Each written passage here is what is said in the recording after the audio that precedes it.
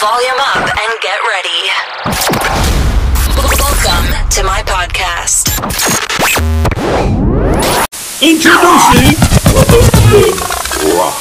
Brother Ben Ra is in the building. What's going on, family? This is your host, Brother Ben Ra. Thank you for tuning in to Keeping It 100. Listen, happy 2020 to everybody. This is our premiere for 2020. We didn't get a chance to do our first show, but I'm happy to say that I'm glad we're back. And today we're going to talk about the importance of having Kwanzaa, the 7 principles of Kwanzaa in our lives, and how that could better our lives individually and collectively. Okay, these principles, I believe, are very important to us as a people. The way I watched the Malcolm X documentary of who shot Malcolm X, or the murder of Malcolm X, that came on Netflix. And it annoyed me to see that where we were then is kind of sort of where we are right now as a people. You know, jealousy, envy, all of these things that tear up the main thing that we need in order to move forward, which is unity. Okay, and I started looking over the Nguzo Saba once again.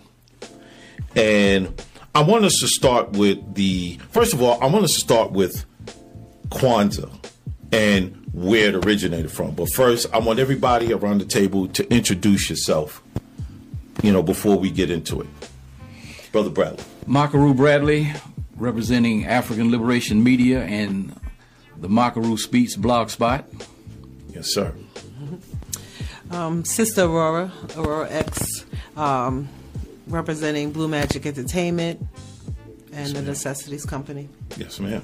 Marifa Okweli, representing League of Intelligence. Shout out to everybody out there. Let's work. Yes, sir. Yes, sir. Okay, we're going to start with the origin of Kwanzaa. So, Brother Bradley, can you just give us some information on the origin of Kwanzaa, how it came about? Yes. I appreciate Brother Ben for the invitation to come in and speak this evening and yes, sir, brother. Share the podium with these outstanding brothers and sisters. Yes. Yes. We have to go back to the turbulent year of 1965. Of course, in February, El-Hajj Malik El-Shabazz, Baba Mawali, Malcolm X was assassinated by enemies of African people. Then in March, there was the brutal and bloody beating that African people suffered on the Edmund Pettus Bridge in Selma, Alabama. Yes. But the main event that actually led to the founding of the US organization and the release or introduction of the Nguzo Saba was the Watts Rebellion that took place in August of 1965. Right. Now, there was a singular act of police brutality, just like, we saw, here in Charlotte, and we've seen in other cities, Michael Brown Jr. and Tamir Rice and Sandra Bland and all the others. Yes. But preceding that particular event in that August, there had been over 60 people of African descent killed by the Los Angeles Police Department, including over 20 who had been shot in the back, and only 1 police officer had been charged. So this was, the tension was building in the South Central Los Angeles community, and when 2 brothers were attacked, were stopped, and their mother went to ask some questions, and she was attacked, the community exploded. Yes. And that led to one of the most massive urban rebellions that we've seen in this country. Right. In September, Dr. Maulana Karenga called a group of people together, and they formed an organization named US. And they took what most people would think was probably a very unusual response to a rebellion. They put forth the position that the key crisis and challenge in black life was a cultural crisis, a crisis and a challenge in the area of views and values, what we think and how we act. And they argued that until we break the monopoly that our oppressors have on our minds, our liberation from the tyranny that we were suffering from the white supremacy dynamic was not only unachievable, it was unthinkable. Yes. To help facilitate this process, they call for a cultural revolution, and a cultural revolution has to be based on certain ideas. So Dr. Karenga released what he called the Black Value System, the 7 principles that we now call the Nguzo Saba, Umoja, Kujichagulia, Ujima, Ujamaa, Nia, Kuumba, and Imani. Yes. Okay, so that was in September of 1965. So this September will actually be the 55th anniversary of the release, the introduction of the Nguzo Saba. Right. The following December, the members of the US organization came together and held the first Kwanzaa. Right. During the course of that year, after he released the Nguzo Saba, they began to develop this holiday. And the idea of the holiday was that it would serve as a vehicle to not only celebrate the African family, African culture, our history, and our community, but it would serve as a vehicle by which the Nguzo Saba would be disseminated and practiced, because based on the conditions that we were facing during the second cycle of white supremacy in the United States, American apartheid, and all of its accompanying barbarism, we needed to organize for power, and culture is one of the areas of power, along with politics, economics, education, communications. Things that we're doing here today, and that was their response. So that's why it was started. It started as a response to the oppression that we were dealing with, and they put forth the position that we have to focus on culture first. We have to focus on culture first, but it had to be culture. He developed a theory called Kawaida, and Kawaida is a theory of tradition and reason, but it's informed by practice. Because if you're not practicing these things, they don't mean anything. Right. But that's a quick overview of how Kwanzaa and the Nguzo Saba came about. Okay. Now, what we're going to start with is we're going to start with Umoja, of course, unity. And unity is to strive for and maintain unity in the family, community, nation, and the race. My brother, can we elaborate on that? I will start off by saying, and I'm echoing Brother Wisdom on this, that Umoja is probably the hardest principle to achieve. Absolutely. There's so many different factors. Let's factor in how we've been conditioned and socialized in this particular country to deal with each other. And Elder Bradley, if I'm not mistaken, it was Dr. Neely Fuller who was talking about when we get together, and it should be limited, just kind of based on our current mindset and our colonized minds and different things like that. So it's difficult for us to remain together for a long period of time. And just to kind of go back to it, like it's a difficult thing to achieve, but it's necessary for all the other principles to manifest. They have to unify first. I think there's been some discrepancy on what unity looks like, what that means. And I think according to the Nguzo Saba, it's talking about solidarity to start with. Absolutely. Being unified on similar principles and values. Elder Bradley just mentioned the cultural revolution. So this is a culture switch. Right. And so to get on the same page culturally, to me, is at least a start when it comes to manifesting Umoja. And then he goes into more details as he breaks it down within the family, within the generations, young and old, within your community, and then, of course, with the nation and the global family. So there's a lot of areas. I'll start out just by saying it's the most difficult thing to do is for black people, melanated people in the United States and Western countries to come together based on our socialization. My sister. And I would definitely have to agree. I think there is nothing else that we can do before that. Right. I think that unity plays a huge part in it, but I'm more of a tackling the roots type of person. Yes. Unity to me is part of the trees and the branches. You know, I believe the roots would be self-love. Yes. And without self-love, we can't have unity.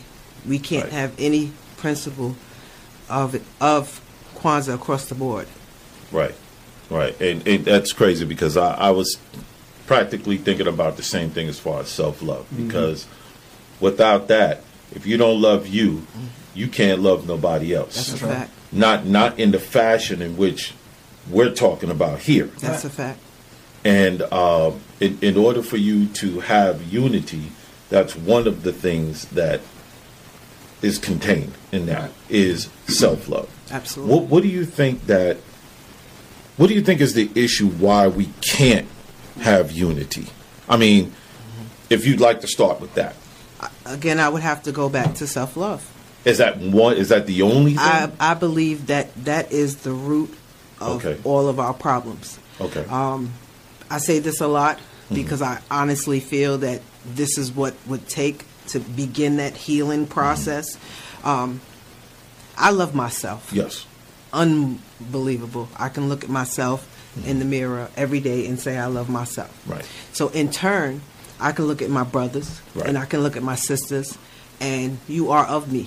We are all direct descendants of God. So I love you as well. I can unite with you. Yes. I can build with you. Yes. I can love you. I can do all these things with you. Yes. But if I don't love myself, and then I look at you, and you are the direct reflection of me, yes, I hate you too. Right. You know, I don't want to build with you. I don't want to unite with you. I want to put guns to your head. I want to sell you drugs to kill you off. I want to destroy you because in turn, you look like, you're direct reflection of me, so I want to destroy myself. So I want to destroy everything that looks like me. And I think a lot of that self-destruction and hatred, a lot of that comes from slavery, of course. We know that. And see, that's why Dr. Karenga said you have to start with the Cultural Revolution. See, and the first thing they said was that until we break the monopoly that our oppressors have on our minds. So, what are some of the manifestations of that monopoly? Well, self-hatred is certainly one of those manifestations. Absolutely. The lack of originality, the lack of the ability to organize. So that's why I started with that. But what I will say is this: in having this discussion, it's important that we look at the principles as a complete system.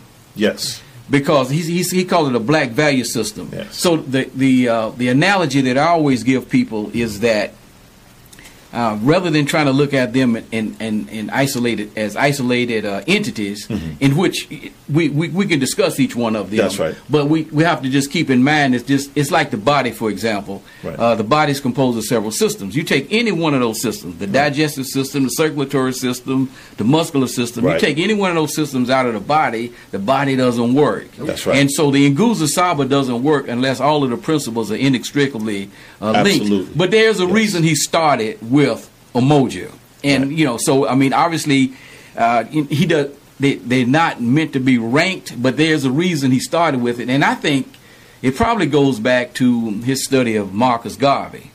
Garvey said his priorities were God, family, nation, and race. And so when you look at Karenga, what does he say? Family, community, nation, and race. Right. So that's almost mirroring exactly what Garvey said. Right. He just left, the religious piece out of it. Right. But what I will say is that there have been numerous examples where we have had unity in our community. Right. And the concept, what we have to understand is that you don't have to have a lot of people in order to move masses of people. True. Correct. All you need is what in science they call is a critical mass. Right. If you can create a critical mass, then a number of other people will buy into your vision and then move into action. But I think one of the keys, the last great mass movement that we had was, of course, the movement for civil rights and human rights, which then led to black power and black liberation, which forced the United States government to launch a war on us. We had strong black families. Yes. See, the without strong black families, there is no civil rights movement. I'm talking about the grassroots, unsung heroes of the Deep South. Okay, we know about Dr. King and all of the others. All of the others. But without the grassroots people of the Deep South, the people who risked everything, who invested the most, and when you travel through the areas where they live today, benefited the least. But they bought into the idea that we are human beings, Muntu. That's right. We're human beings, and we have a right. Yes. To exist as human beings, to live as human beings, and not to be controlled and oppressed and lynched, et cetera, et cetera. Right. So people risked everything. So the unity that was in our families allowed that to happen. Now, what has happened to us in the last 40, 45 years? Our oppressors attacked the family structure in our community. And I think they did that for a reason. The young black people who were born in the 1940s, the Stokely Carmichaels, H. Rap Browns, Angela Davises, Huey Newtons, Fred Hamptons, they scared the crap out of the white power structure of this country. Right.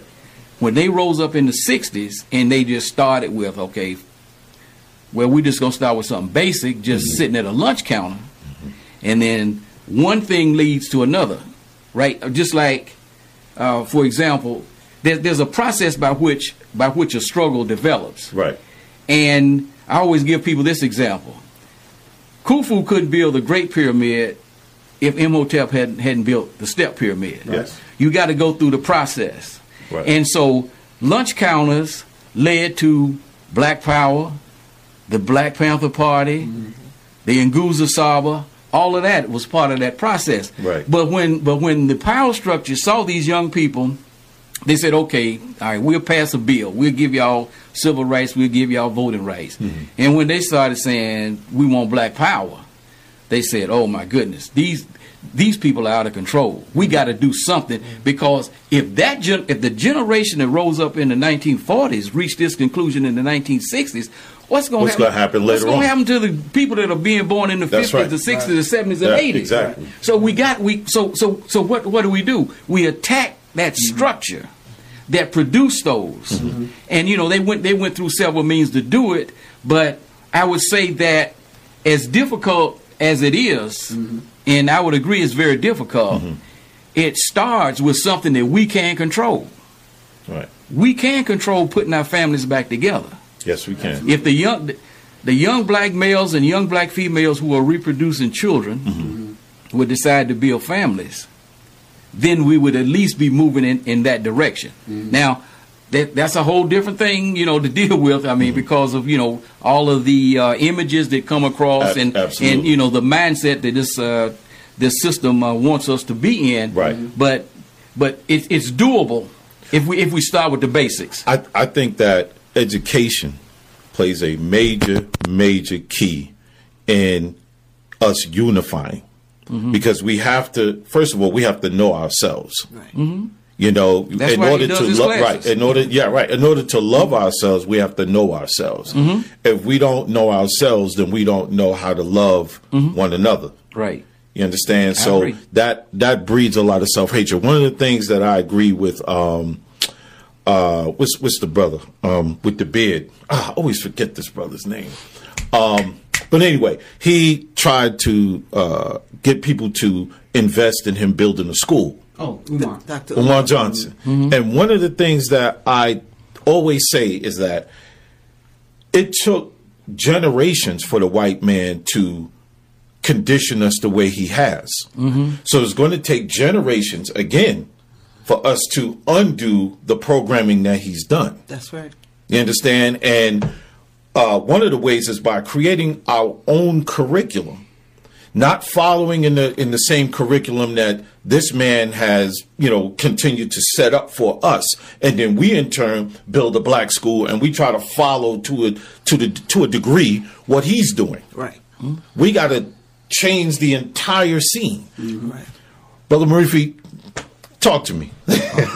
Everyone's dropping gems. Yeah, absolutely. You're talking about knowledge of self. Ro was talking about loving herself. Yes. And Elder Bradley's talking about the family structure, the most important institution. Yes. And I think when you mentioned education, I'm going to go, it goes both ways. Yes. And that's, they use education. I don't know who it was, Elder Bradley, who said that lynching starts in the classroom.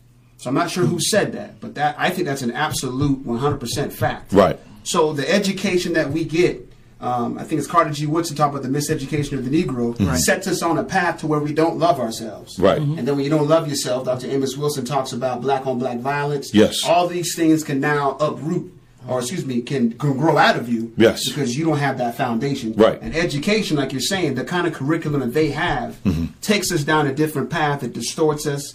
We have our identity falsified. Yes. They omit the key things that we need, key ingredients that we need in education to grow up correctly, to have a knowledge of self, yes, to understand ourselves as Muntu and all the other African principles that we have. We don't get access to any of this information. Right. Like, of course, we all know the first time they introduced us, it's slave time. You know, ta-da, you were the slave of the white man, and this is your identity. It starts from right here. Right. This is your foundation. That's right. And then, like, you started out, Aurora, you were talking about how you loved yourself. I didn't start like that. I didn't start with a love and appreciation of myself. I didn't start out with self-respect. I didn't start out like that. I started out confused about my identity. I started out not understanding why black people were in one position and these other people who I see on a daily basis don't seem to be superior in my eyes. Right. But for some reason, they're responsible for all these different things. Right. Achievements and advancing human civilization. And I'm looking at us and I'm like, it can't be that we didn't contribute anything. Right. But no one gave me that information. Yeah. No one provided that. So I'm left confused and... Yeah, exactly. You know, and the thing of it is that, you know, you were saying when you watched the new Netflix documentary on Malcolm X that you know, we're in a similar position. I'm gonna tell you, as a person who was involved in the struggle, yes, from the late '60s, early '70s, I say we are in much worse condition. I would say, I got you. In terms of some key ingredients that you need to develop a struggle, one being collective consciousness. Yes. Okay.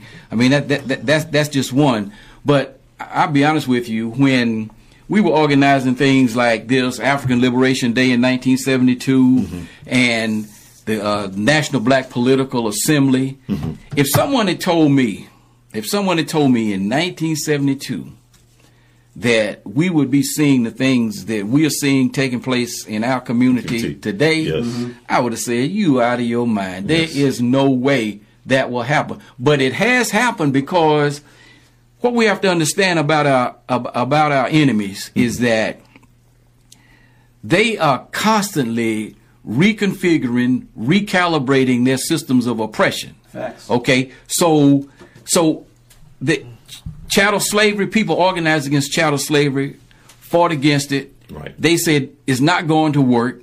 Right. We don't believe in freedom for African people, but we got to do something. We can't continue on this. Right. So they had 12 years of Reconstruction, where the country had an opportunity to become a multiracial democracy, but the white supremacy dynamic would have none of it.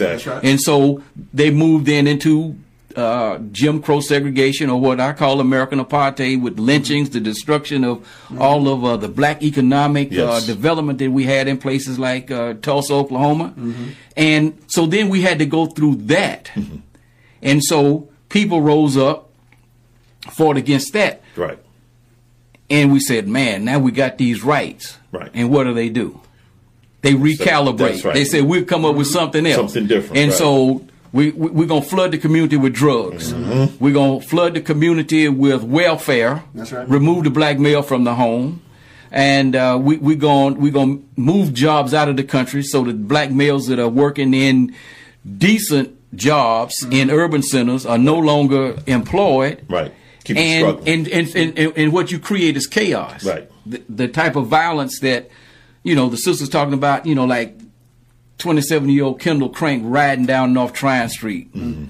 Two groups of fools shooting at each other. Right. She's on the way to nursing school, shot in the head and killed. Ridiculous. And I mean, this is what we're dealing with. But in terms of what my sister was saying about self-love, see, that's one of the reasons why Kujichagulia self-determination. It says what? That's To what we was define gonna move to. ourselves, name ourselves, That's create right. for ourselves, and speak for ourselves. That's number two, y'all. And of course, think Right. and of course think for ourselves. Yes. See, that's part of the process of reclaiming. Yes. I always say that we once walked the earth as free, proud, productive, prosperous, and powerful people. That's right. For the past 500 plus years, we got taken out of our development. Mm-hmm. Okay, and the objective has to be not just to get some laws passed, not just to vote anybody in the office. I don't care if you vote another Obama in the office; it doesn't matter. Mm-hmm. The objective has to be to get back to what we once were. Yes. That's right. Free, proud, productive, prosperous, and powerful people. Right. And the process for how that comes about, Kwanzaa is certainly part of that process, but we have to be active at the same time. We just right. can't go to events and walk away proud and feeling good about ourselves, and then nothing And then takes that's place. that. That's right. Right. Right. That's right. And I absolutely agree. I believe that with regards to the events, I believe that follow-up is very important. I believe that extremely important. When we did the New York Be the Change You Want to See event, Yes. a follow-up was extremely important. We did Right. 3 days. We brought out a panel the first day to speak to the people. The second day, we did 4 cities, loving on our people. Going back to It Takes a Village, knocking on our people's doors and saying, what can I do to be of service to you today? Right. And the third day, we brought out Dr. Umar. Right. But that second day, what we called the Day of Love, the follow-up was it's still happening today, every Right. 2 weeks. Right. And that was really important to us at Blue Magic Entertainment Group, is to not just say we want to be here in front of you and talk to you and Right. have this conversation, but we want to give you tools, skills, knowledge, solutions Right. that you can follow through with, and we want to help you follow through with that. Right. Our people have a tendency of saying, I don't know what to do. I don't know what to do. So we want to give you those solutions and those tools and skills. And then now what are you going to say? Right. So it takes a lot, and education is definitely a part of it. This is why I homeschool. Right. I pulled my, A lot of people do I now. pulled my child, but Yes. our community, I just read recently, it's rising. Right. The homeschool is rising in our community, amongst our people, and I think it's a great thing. Although parents must realize that we are the primary educators, we should be teaching our children from when they're even in the womb. Right. In the womb. That's right. So we public schools is secondary. Yes. I've had my daughter go to school and teach the teacher, stuff. Gotcha. She's got suspended because she said Christopher Columbus didn't discover America, and told the truth. So this is part of the things that, we have to teach our children about us is, we have here in North Carolina, where they're Yes. fighting about African American histories in the schools. And I'm That's so confused crazy. as why we're Right, fighting this. exactly. That is our job to teach our children about our history. And not only that, it's American history too. That's right. So I wouldn't understand why. What's the argument? Right. You get what I'm saying? But this is a policy, they said, that they've had for 30 years. Well, Oh, my why goodness. why don't they want you to know your history? Because Right. Because history is an element of power. right. That's That'll right. lead you right back to Umoja. Exactly. And they don't want you to go there. That's right. Exactly. They make a Brother lot of money Maraf- off of Marif- us having this type of mindset, which is produced by their miseducational system. Yes. It's funny how Kujichagulia talks about defining yourself, naming yourself, creating for yourself. yourself, right. And these are the very things that produce the economic systems, the wealth, but for them. Like, we're not doing it for ourselves. need to do we're it for doing us. them. That's right. So one thing a cultural revolution, a cultural change will bring about is us returning back to our Afrocentric ways. And now we were hungry to find out how we built the prosperous kingdoms that we had in the past. So it's important for, you're talking about educating the household. Every household has to take that journey. That's right. right. For journey, if you can call it that. Yes. You have to take that journey where you're trying to find out how we create, first of all, what we created, what we contributed to society, which Yes. is great information that you'll discover about yourself Yes. and your people, the DNA that resides in you. And then you have to find out how they did that. Right. Once you find out the how, now you can bring back to that to today's time That's and then right. start to build. And Absolutely. that's because we're Absolutely. talking about people saying, I don't know. Right. The answers are there.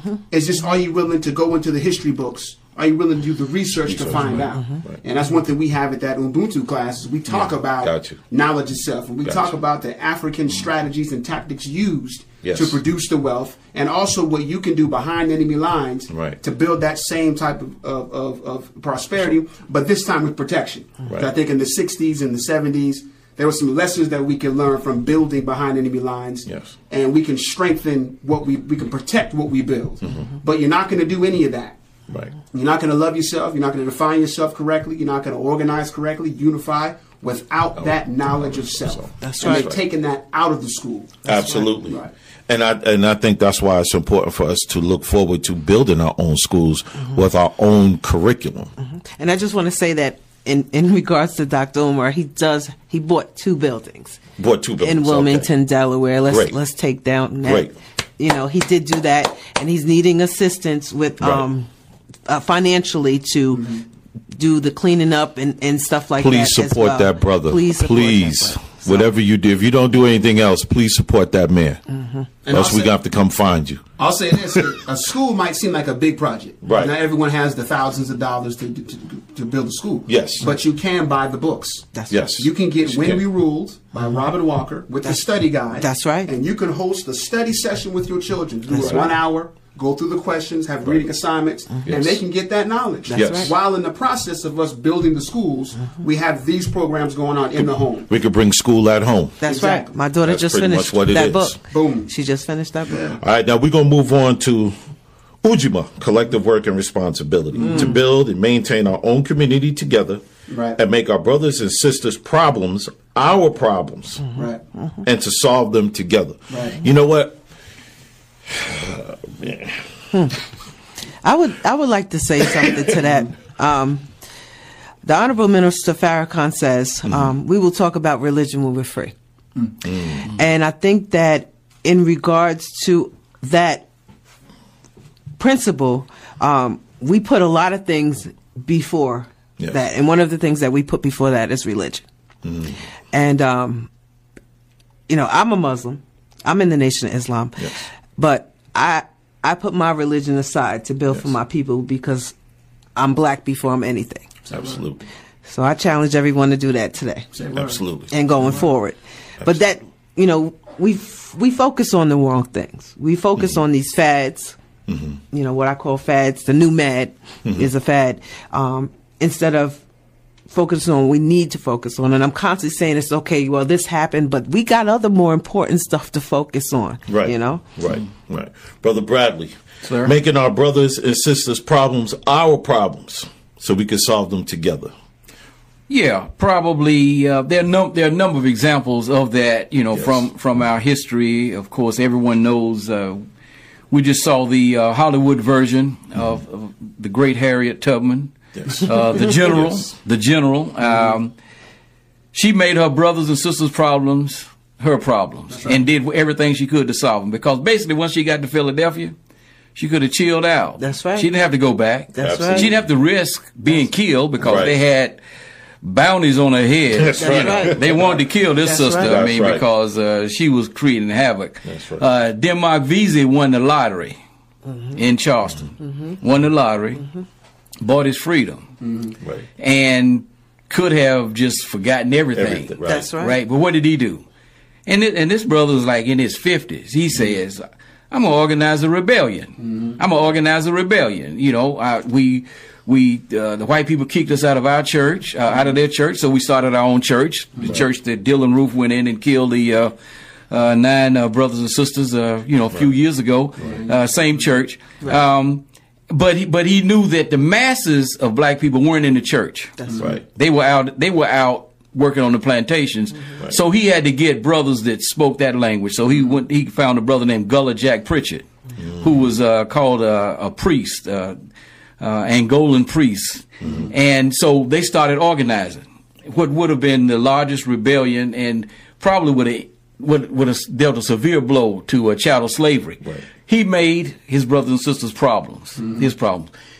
There was a time when things happened, like the lynching of Emmett Till, for example.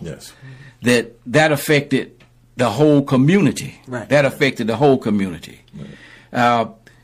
Now, You know, and we think lynching has to be with a rope or whatever. Lynching simply means an extrajudicial killing. Yes. That's right. And so we have Tamir Rice was lynched. That's right. Within 2 seconds. That's right. By the police in Cleveland. Okay, Michael Brown Jr. was lynched. Trayvon Martin was lynched. That's right. Eric Garner. Eric Garner was lynched, right? Supposedly selling. He wasn't even selling cigarettes on that particular day. Correct. He had just broken up a fight. Right. And, he was killed. So to a certain extent, one of the things, Du Bois talked about in The Souls of Black Folks, he identified at that time what he called a double consciousness. Two warring ideals, two unreconcilable differences in one dark body whose just strength and determination keeps it from being torn apart. So what he identified was this consciousness that had creeped into our community. We were still African, Yes. but we were becoming American or American Negroes Yes. at the time. So he identified a double consciousness, and he said this is something that we need to solve. If we can't merge into a single consciousness, then we're gonna have a problem. So now when we look at our community today, Du Bois's double consciousness could very well be a quintuple consciousness. When you throw in class, Right. and then you throw in all them alphabets, L da da da da. You throw all that stuff in, and you could have a quintuple consciousness. Yes. But class consciousness, the feminist movement that was launched by quote unquote liberal white supremacists who actually, they were liberal feminists, but they were white supremacists. Right. Pulled a lot of our sisters away, and so now a lot of us don't see that our brothers and sisters' problems are our problems because I'm up and out of there. Right. It hasn't happened to me. That doesn't affect me. Right. But I mean, if they can make Michael Jackson strip nude and take a picture of him, they can do it to anybody. Yes. Right. But that mindset is set in, so a lot of us are more class. Right. We're more feminist, we're more whatever else than we are, and we don't see that. So I think that's part of rebuilding the family. Yes. Because once we recognize that what happens to one happens to all. Right, when I played on the JV basketball team, we had this chant: "All for one, one for all." Right, all for one, one for all. Right. And so, basically, once we go through this, we realize everything reverts back to Umoja. That's right. Well, they all Pretty much. Yeah, they're all inextricably linked because there's no Umoja if you're not thinking for yourself, if you're not speaking for yourself, right? There's no Umoja if we're not engaged in collective work. So yes, they are all inextricably linked together. And but certainly, if you remove one, the whole system fails. Right. And it can't be successful. Right. And what I would like to add to what the brother said is that, one thing that we have to remember is that we're not targeted individually. We're targeted as a collective. Yes. And that's really important for us to understand when dealing with, in the system of white supremacy. Right. And see what the system of white supremacy has done. One of its greatest advantages is this whole concept of Eurocentric individualism, right, which has then produced these massive egos that brothers and if I agree with Brother Marifa, right, or if he agrees with me, I think, why is he doing this? Why is he attacking me? It's not personal.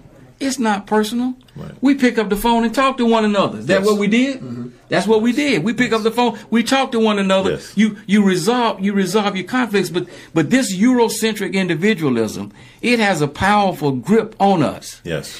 And that's what the Cultural Revolution, Montu says, a person is a person because they are people. Right. Right? Right. And so, that's part of the Sankofa process that's a critical necessity. Yes. Let me say this. Okay.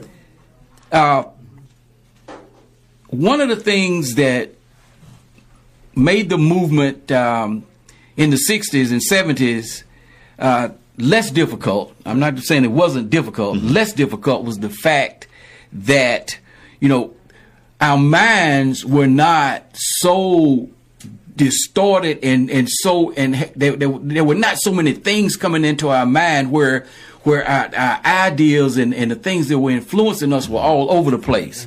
I mean, we could clearly focus on what we saw as a problem that affected most of us. And we dealt with it. But now, particularly with the advent of social media and the dictatorship of the celebrity class, we want to know what every celebrity in the world is doing, All of that has had an impact on, and it's a huge distraction.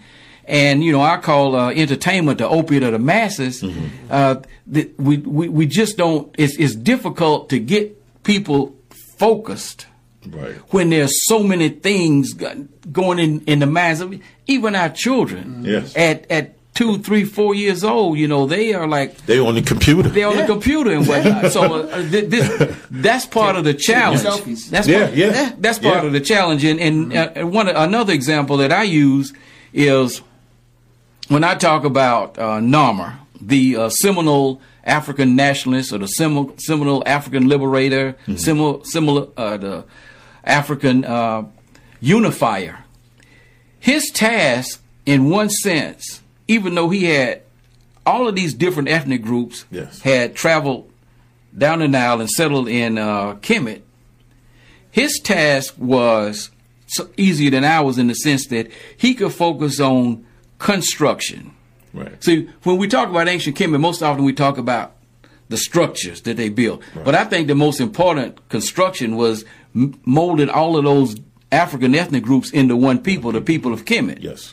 See, what we have to do, we have to deconstruct the impact of white supremacy, the impact of 500 plus years of powerlessness, the impact of self-hatred, of individualism, and all of those types of things. We have to deconstruct and then try to construct an African-centered personality. Yes. And the person who came closest to doing that in the last 100 years was Marcus Garvey. Right. He was that's why Amos Wilson called him a master psychologist. Yes. Because he was the closest. Okay, and then within the confines of religion, Honorable Elijah Muhammad did the same thing. With the Nation of Islam. Yes. So that's the task that we up against. We got all of this garbage that's going in. That's why Karinga says, we got to have a complete mental rupture. Absolutely.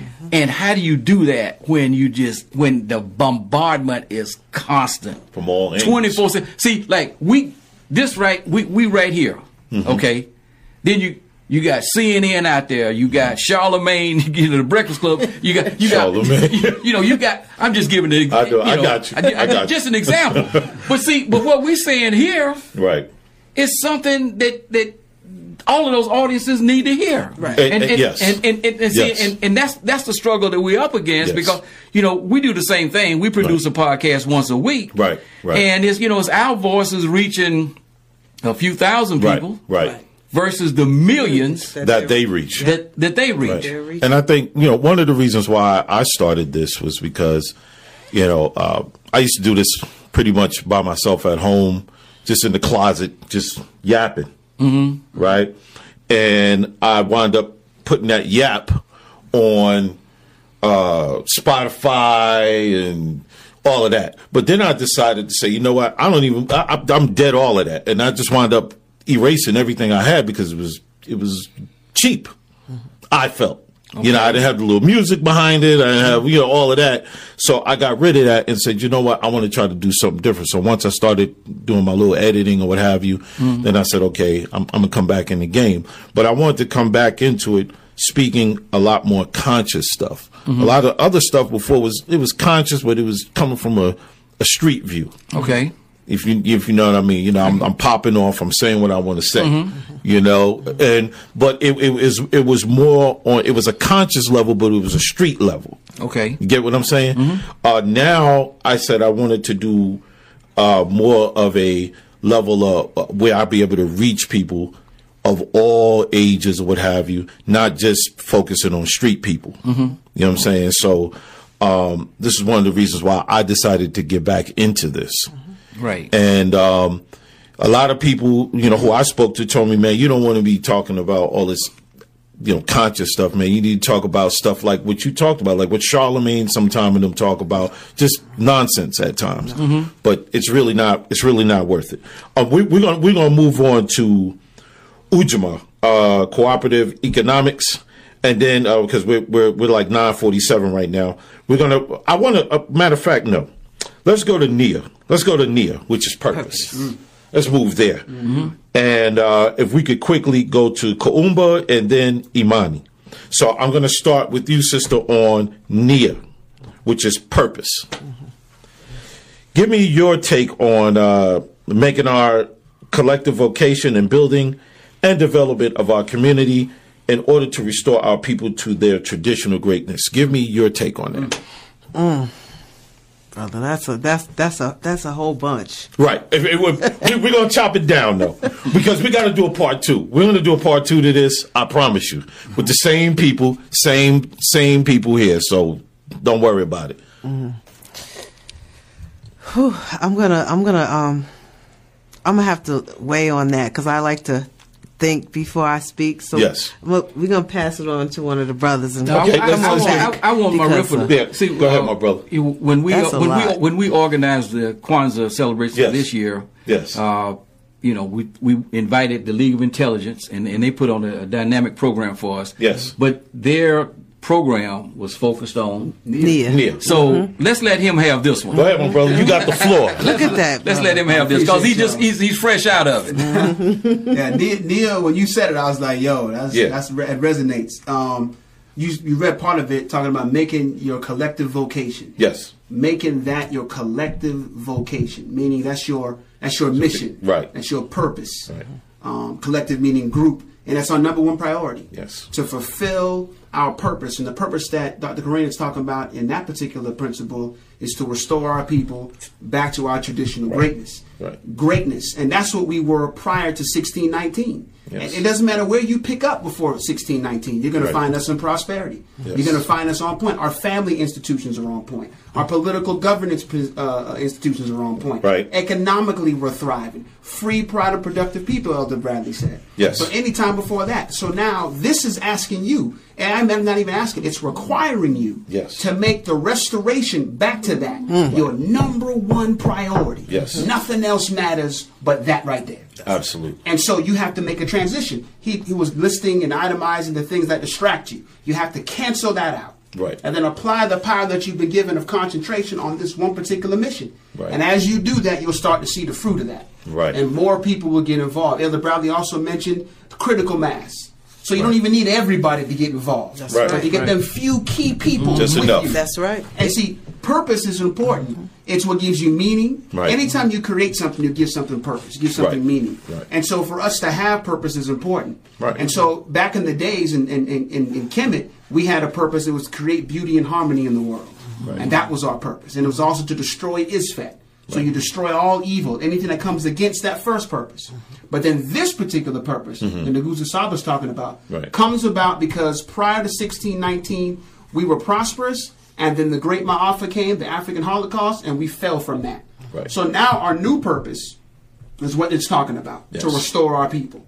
So if you're trying to figure out what you're supposed to be doing in this particular society, in this world, it's something in connection with restoring our people. And there's several different areas you can get involved in to help us get back to where we need to be. Economics. That's right. Health. Right. Education. That's right.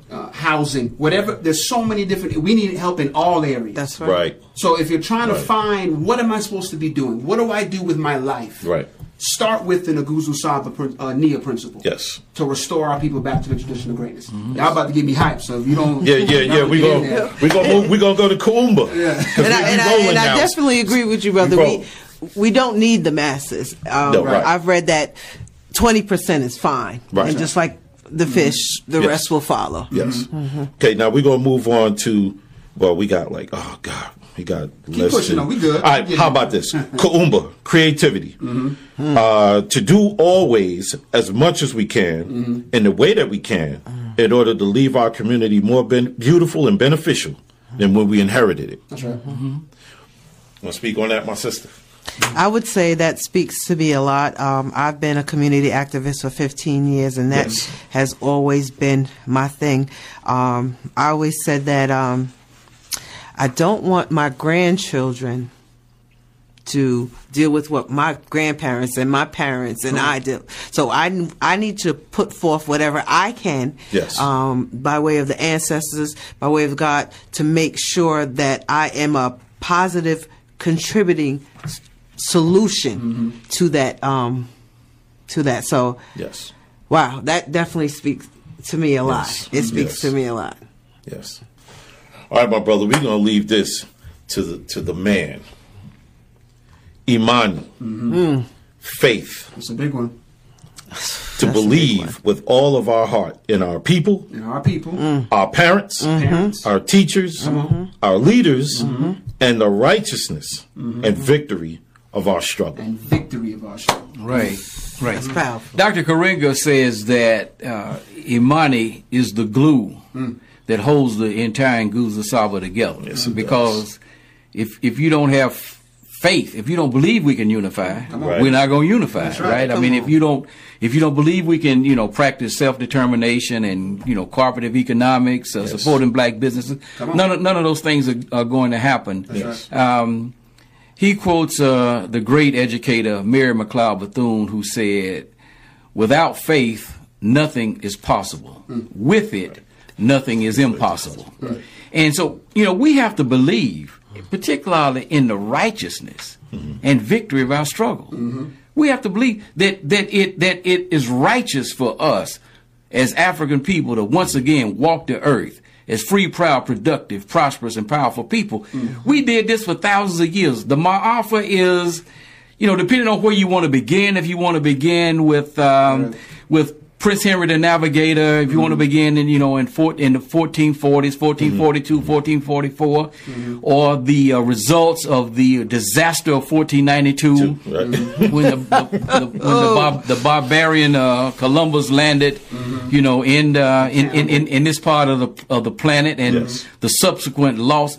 A study was released recently that said between 1492, when Columbus landed, and 1600, 54 million people died as a result of the European invasion of this hemisphere. 54 million. Biggest terrorists on the planet. Look, in 108 years. In 108 years. So these are the monsters that we're up against. That's right. But listen, our people, our whole history is defying their logic or illogic. We weren't supposed to ever come out of chattel slavery. That's right. None of the things that we have done. That's right. We were supposed to be able to do. Yes. So, of course, Marcus Garvey, I'm paraphrasing, he didn't say these exact words, but I had to reconfigure them to make them work. What African people have done, African people can do. That's right. We can do these things, but we can't make the project so big. We can't try to build the Great Pyramid before we build a step pyramid. There's a process. And so right now, just like you said, man, I'm in the closet, I'm doing all this kind of stuff and whatnot. So you came out of the closet and whatnot, and not out of the closet like that. Let's correct that. Let's pause.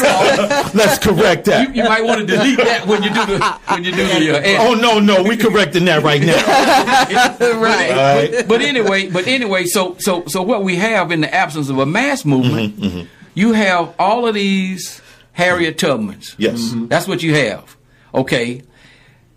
We can't stop doing what we're doing just because there is no mass movement. That's right. Right?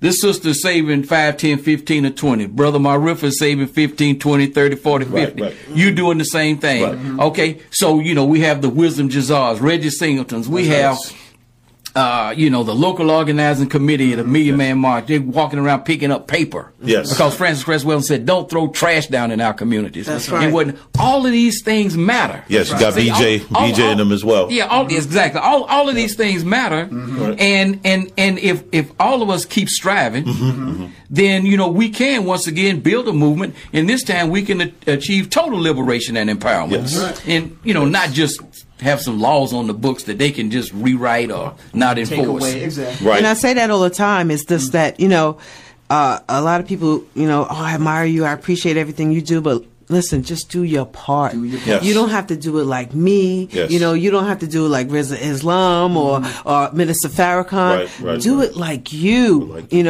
We all been given a gift to help our people in some form of fashion. Right. Just do your part. Do your part. That's all it takes. Do your part. Yes. Absolutely. And I want to thank all of you for being here. And what we're going to do is we're going to offer some last comments, and we're going to start with Marifi first. I would say, as a final comment, I'm going to echo what Aurora just said as far as do your part, and I'll link it with Nia. Yes. Your purpose. Do your part. Find a way to contribute to the restoration of our communities. Yes. And do your part. That's what I would say. Okay. I would say take the time to love on yourself. Figure yourself out. You were made in a beautiful way, in a beautiful light. And once you can accept who you are, what you are, and every beautiful thing that you are, Yes. then you'll be able to see everything else differently and so much better, I promise you. Right. All right, Brother Bradley. Yes. There's currently a massive struggle for clarity versus all of the confusion that we see taking place across the entire spectrum. Okay, the chaos right now that the coronavirus is causing and whatnot. So it's easily to become distracted by Donald Trump in the White House, all of these types of things that are going. We have to stay focused on what we need to do, and that is engaging in the struggle in any way we can for the liberation and empowerment of African people, so we will once again walk the earth as free, proud, productive, prosperous, and powerful people. Yes. Come on now, Absolutely. brother. Good teacher. You know what? There's got to be a part 2 to this. We can't just leave on this note. But I mean, the hours going by quick. Yeah. I mean, it's 9:59. I like to give a shout out to everybody that made this possible. This is Brother Ben Ra, keeping it 100. Please tune in. Come back. We're going to have another show coming up. Tell people how they can reach this. Oh, yeah. You come to Channel 13. Channel 13 Square Media. That's all you got to do. Channel 13 Square Media. You get on Facebook. Type that in the search. And when you get on the search, just click on the link. And Channel 13 is right there. There's a host of other shows that are also on this network, on the Square Media Network. Keeping It 100 is one of those shows out of many that are on this network, and they're all great platforms. So I want everybody to tune in. All right. I'm sleepy. I just came from work, but this was fire, and we're gonna have a part 2 to this. I promise all of you, because I know you're gonna be asking about it. Okay. This is Brother Ben Ra. I want to thank my guests. Good night. Thank you for having me. Bibi Fahodier. Yes. Peace. Yes, indeed. Oh, man. We got to do this. Quick, man. We got to do this again. Quick, man.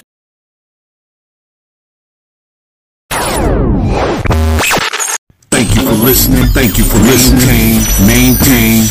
Peace.